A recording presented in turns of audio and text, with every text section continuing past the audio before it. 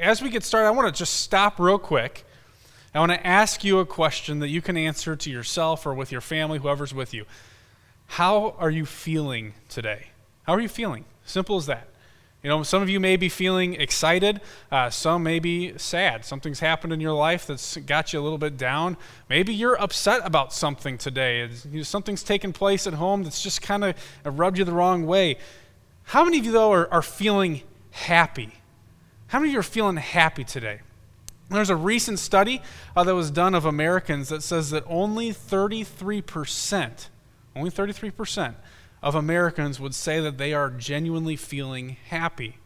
Now, that's pretty low because in our Declaration of Independence, it says that all people in our nation have the God-given right to the pursuit of happiness, yet only 33% of people seem to be finding it. So I want to stop and look at some of the ways that we pursue happiness in our culture here today. And one of the ways, as I remember growing up and feeling this way myself, is marriage, right? We look to marriage or wanting to find that special someone, and we believe that if we could just find Mr. or Mrs. Right, then we will live our lives out in pure happiness, living happily ever after. Yet a recent study this year has revealed that 42 to 45% of first-time marriages don't ever make it to happily ever after. That's sad. That's sad. Up to 60% of second marriages, over 74% of third marriages never make it to happily ever after. Now, I'm not saying this is a great thing. Marriage is something that we should find joy and happiness in. God has designed it that way, yet it seems that as we look to marriage, we look to finding Mr. or Mrs. Right, it's not fulfilling that desire for happiness that we all have inside of us. So what else? There's a country song that says that I know everybody says money can't buy happiness, but it could buy me a boat. And we laugh at the country song. It's kind of comical, yet the Federal Reserve right now is saying that consumer debt in America is skyrocketing, and right now it's sitting at right around $4.1 trillion. $4.1 trillion of consumer debt in our nation today. You know what that tells us? Our stuff isn't making us happy. It might make us happy for a little bit, but then it kind of wears off and we got to go get more stuff, and we're spending money that we don't have on stuff that isn't actually making us happy. There was a pre-COVID shutdown survey that had gone out that has revealed that 61% of Americans right now are feeling lonely. Our friendships aren't making us happy. Even we're living in a time where we're more connected than ever before. We've got social media connections, more people than we ever know. I was looking through my Facebook friends this week, and there's so many people on there that I don't even remember how I know them. We have the internet, and yet, despite all of this, 61% of Americans are saying that they're lonely. They're not finding happiness in their relationships. What about our careers? We find fulfillment and happiness in our jobs, right, as we pursue these careers that are going to make us memorable. And yet 83% of Americans have work-related stress that they take home with them. 83%, that's pretty high. You know, all this to say, it sounds like here in America, we need a little bit of Bobby McFerrin. Don't worry, be happy. We're struggling to be happy, which is sad given that we say that we all have the right to the pursuit of happiness. So why is this? Why is it that we're struggling so much? Well, I want to invite you to open up to Psalm chapter 1 today. This is where we're going to be spending time. We're looking through different Psalms this summer. Today we're in Psalm chapter 1. And now as we work through this series, Summer Playlist, we're going to be learning from different Psalms that are having different genres. There's lament psalms, there's psalms of thanksgiving, there's psalms of royalty, there's psalms of praise, and there's psalms of wisdom. That's what Psalm chapter 1 is. Psalm chapter 1 is a psalm of wisdom. Very similar to that of a proverb in many ways. And as we open up to Psalm chapter 1, right in verse 1, we meet an individual. The psalmist says, "Blessed is the man." Blessed is the man. And now, if we were to kind of make that statement a little more wordy to help us understand exactly what he means by blessed is the man, we could say, "Oh, the happiness of the man." See, it's an exclamatory statement. Oh, how happy is the man.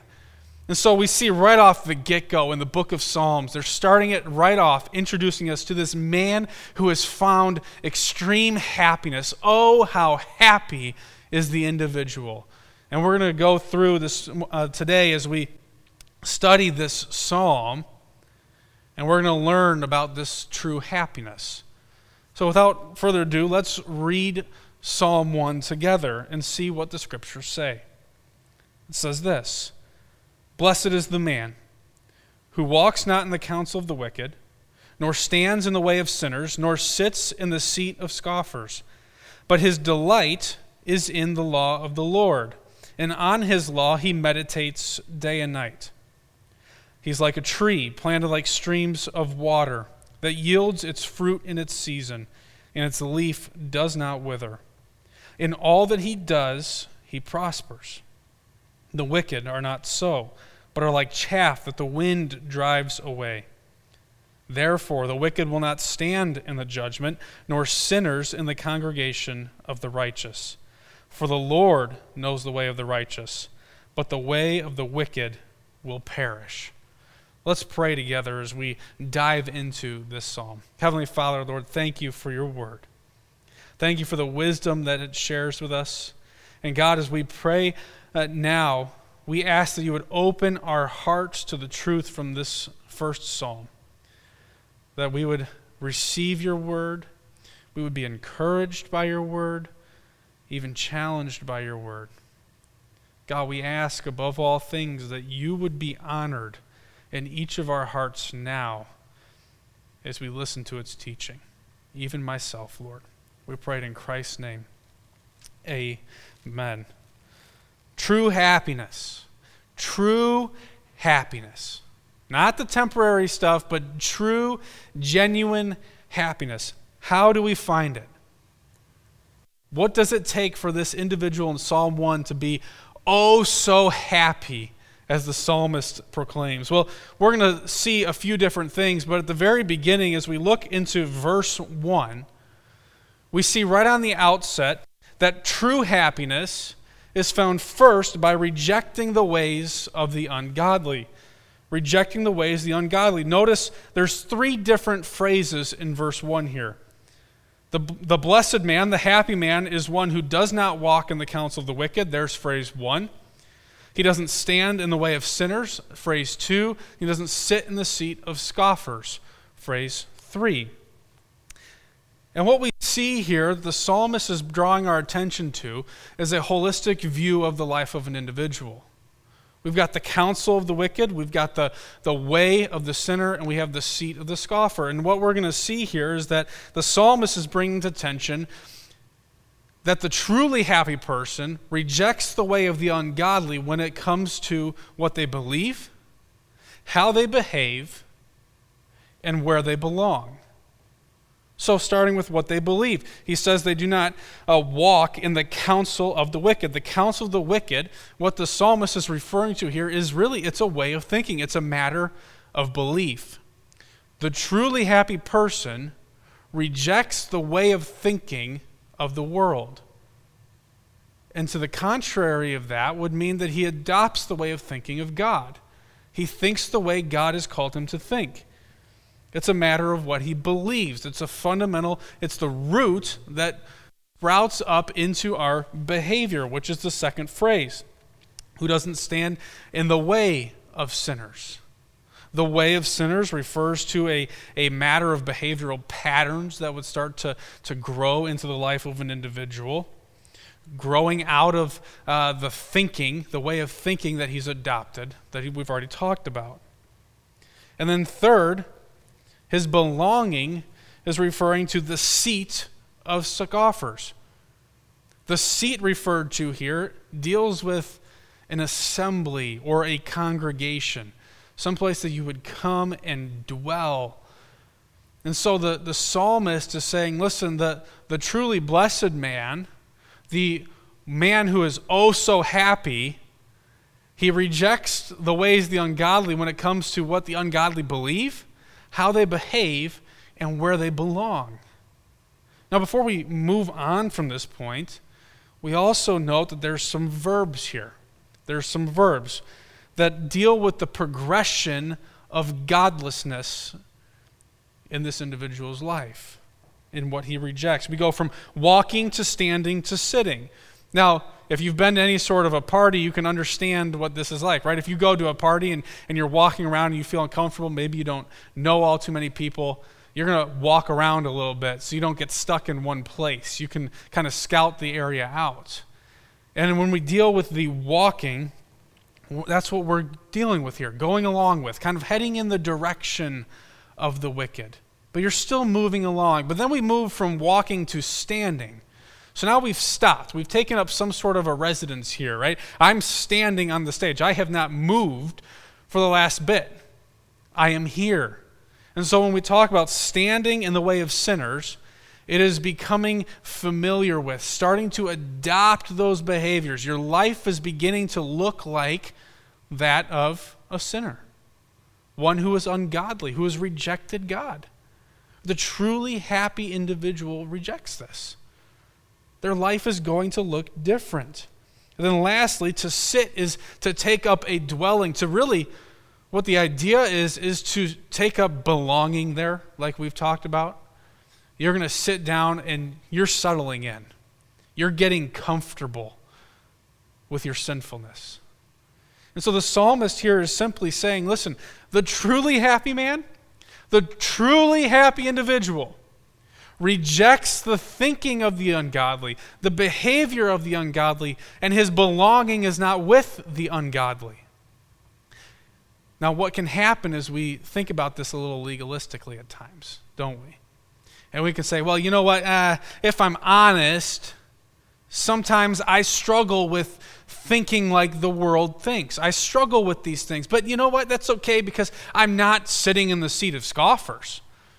I'm only in that first phase. So that's okay. But the psalmist here doesn't give that, right? He says, blessed is the man, oh, how happy is the man who doesn't do any of it. So the truly happy individual doesn't give in to the worldly thinking, the worldly behavior at all. But, as we work into verse 2, but contrary to these things, contrary to walking in the counsel of the wicked, contrary to standing in the way of sinners, contrary to sitting in the seat of scoffers, this individual, the truly happy individual, delights in the law of the Lord. So one, he rejects the ways of the ungodly, and two, he relishes the word of God. True happiness is found by relishing the word of God. Now, what does this mean when he delights in the law of the Lord? What's it mean to delight in the law of the Lord? Well, that word is often used when our minds become preoccupied with something, right? And it's often used in Scripture of the love and affection that a young man has for the woman that he loves. He delights in her. So I want you to think back, or maybe you're even living there now. You got a crush, and you can't help but think about them all day. You're sitting in school and you're thinking about them. You're at work and you're thinking about them. You're at home and you're thinking about them. You're trying to go to bed and you can't stop thinking about them. You delight in this person. That's what this word means, is to have a deep love, to take pleasure and joy in this. And he delights in the law of the Lord. Now, here's an interesting thought. When this was written, the law of the Lord consisted mainly of just the Pentateuch. We didn't have the whole canon of Scripture at that time. But they had the Torah. And so he's saying, listen, the truly righteous individual, the truly happy individual, delights in the Torah. Now, how much time have you spent reading in the Torah, the first 5 books of the Bible? Have you ever hit Leviticus? It's tough, isn't it? but the truly happy individual delights in it. And we can broaden this now, that the law of the Lord would include all of his precepts, all of his decrees, which would be the full counsel of Scripture. So the truly happy individual relishes the Word of God, takes great joy in the Word of God. And for this, we have to move from this idea of duty and guilt when it comes to studying God's Word to joy and delight. Right? Because sometimes we will say, hey, you know what, I need to read the Bible. We'll tell each other all the time, we need to read the Bible. I need to read Scriptures more. And so we adopt this kind of mindset that it becomes a task to do on our daily list. So we'll get up, and maybe you're subscribed to the verse of the day, and so you'll get a text message in the morning that has the verse of the day on it. You read it, and hey, I've been in God's Word today. Or you're working through a reading plan. You're saying, you know what, I commit to reading one chapter of Scripture a day. And you'll open up to Psalm chapter 1, that's where we're at right now, and you'll read these 6 verses, and as you come to the end, but the way of the wicked will perish, and close it, set it down, and you're on with your life. And you hardly remember what it is that you read. You haven't mulled on it, you haven't been fed by it spiritually, you've just checked it off a list. So that when you're in a conversation with somebody, oh yeah, I've been reading in the book of Psalms. Yep. Well, what's God been teaching you? Well, you get a little puzzled as your brain starts to race. What has God been teaching me? What has he been teaching me in his word? So we need to move from this sense of duty when it comes to reading God's word to a sense of delight. And you'll notice as we work through verse 2 here, that the second part of it says, and on his law he meditates day and night. On his law he meditates day and night. I want to throw it out there. Here's a theory of mine, that perhaps we don't delight so much in the law of the Lord and the Word of God because we don't meditate on it. We read it and kind of treat it and think of it like fast food Christianity, where I can just breeze through and I'm going to understand it. If I don't understand it right away, then I get irritated, I get frustrated, maybe I'm discouraged from wanting to read and study the Word of God, and so I put it down and I don't spend the time to meditate on God's Word. But the psalmist here says that the truly happy individual delights in the law of the Lord and then meditates on it day and night. Now, what does it mean to meditate on God's Word? Now, I'm going to give you a couple pictures here. 2 pictures and then a kind of a practical idea of it. Now, I want you to picture a lion that has captured its prey and is laying there with its prey as it will kind of growl softly in a lowly tone right over its prey. That's going to be dinner. That's to meditate on something. Or maybe it's something a little more contextual to where we're at today. You're not just finding lions as we're walking around here in the Midwest, but I bet you if you drive around enough, you'll find some cows. And you know how cows eat? They chew their cud over and over and over. It's kind of disgusting. But to meditate, to really chew on the Word of God. In the most practical sense of it, to meditate on God's Word is to murmur. To murmur. As if we're reading this and, as you're meditating on God's Word throughout the day, you're speaking it back to yourself over and over and over and over again as you go throughout the day. You're meditating on it. You're not just reading it, checking off the list, setting it down, and waiting until you come back tomorrow. But what you read, you meditate. You let it sink in. You let it saturate your life. You mull it over. What does this mean? What does this teach me about my God? Lord, how do you expect this to affect my life? And you're praying through it. You're taking it before the Lord all day. That is what it means to meditate on God's Word. It's not something to be checked off. See, as believers, we need to understand and remember that Paul wrote to Timothy in 2 Timothy chapter 3, he said that all Scripture is breathed out by God and is profitable for teaching, for reproof, for correction, and for training in righteousness, that the man of God may be complete, equipped for every good work. Now, he's not talking about a Right Now Media collection. He's not talking about a library of books out there of how to live the Christian life. Those things are great. They're wonderful tools for the believer. But what Paul's talking about is the Word of God itself. And we need to be reminded as Christians, as we relish God's Word, as we delight in God's Word, that His Word, the Bible itself, is sufficient for us to live a godly life. That's exactly what he said. It is complete, equipping, good enough to equip for every good work, the Word of God.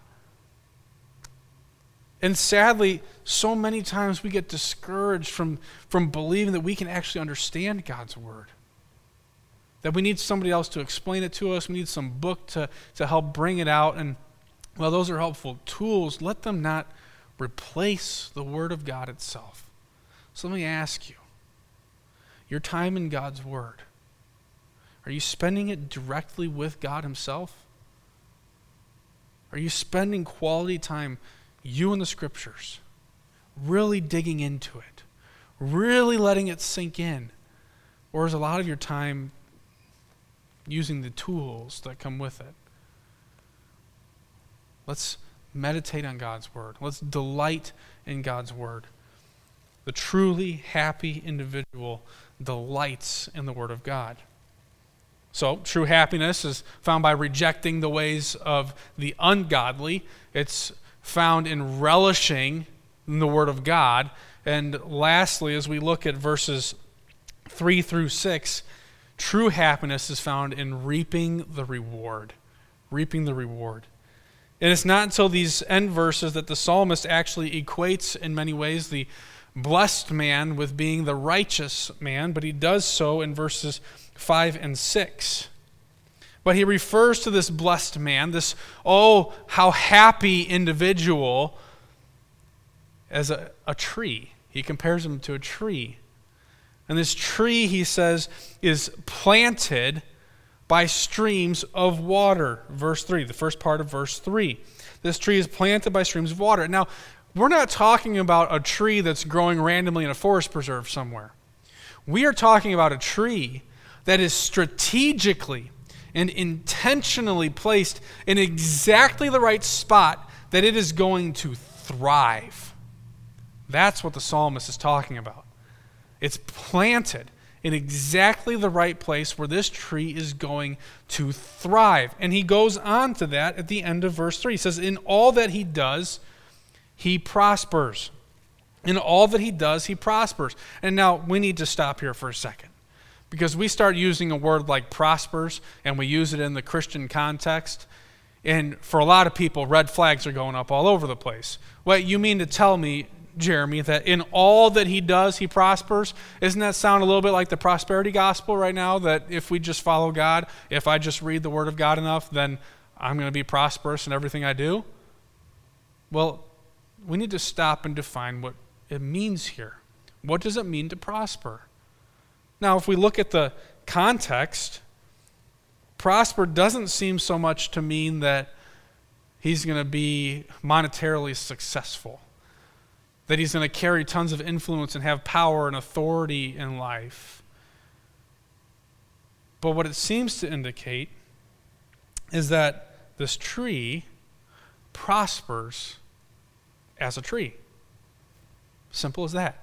Prospers as a tree. Now look, he says in the middle of verse 3, this tree is planted by streams of water that yields its fruit in season, and its leaf does not wither. Now, he doesn't say anything about this tree becoming something other than a tree. But by its nature, by its character, it produces fruit, and it does not wither. So when we talk here about the truly happy individual finding prosperity in delighting in the Word of God, we're not talking about saying, hey, you're going to become so wealthy. God's going to bless you with all the wealth you could possibly imagine. And you're going to be healthy. You know, we're not talking about that.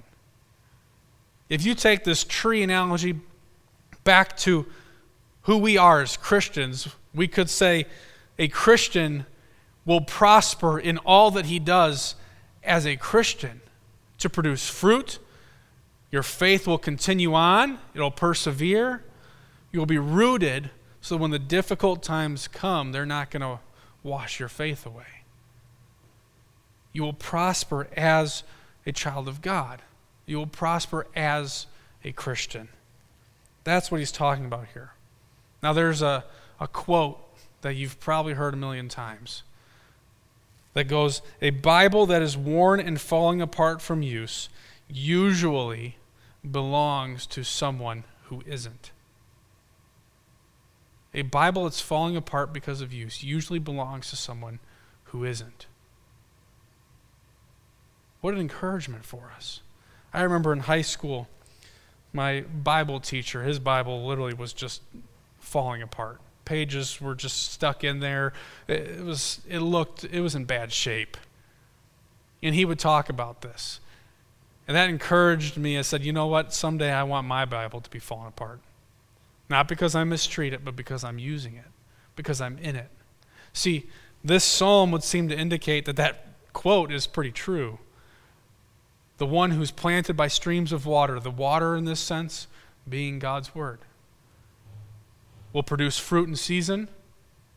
Its leaf will not wither. He will prosper as a child of God, will prosper as a Christian. Now, verse 4 continues the picture.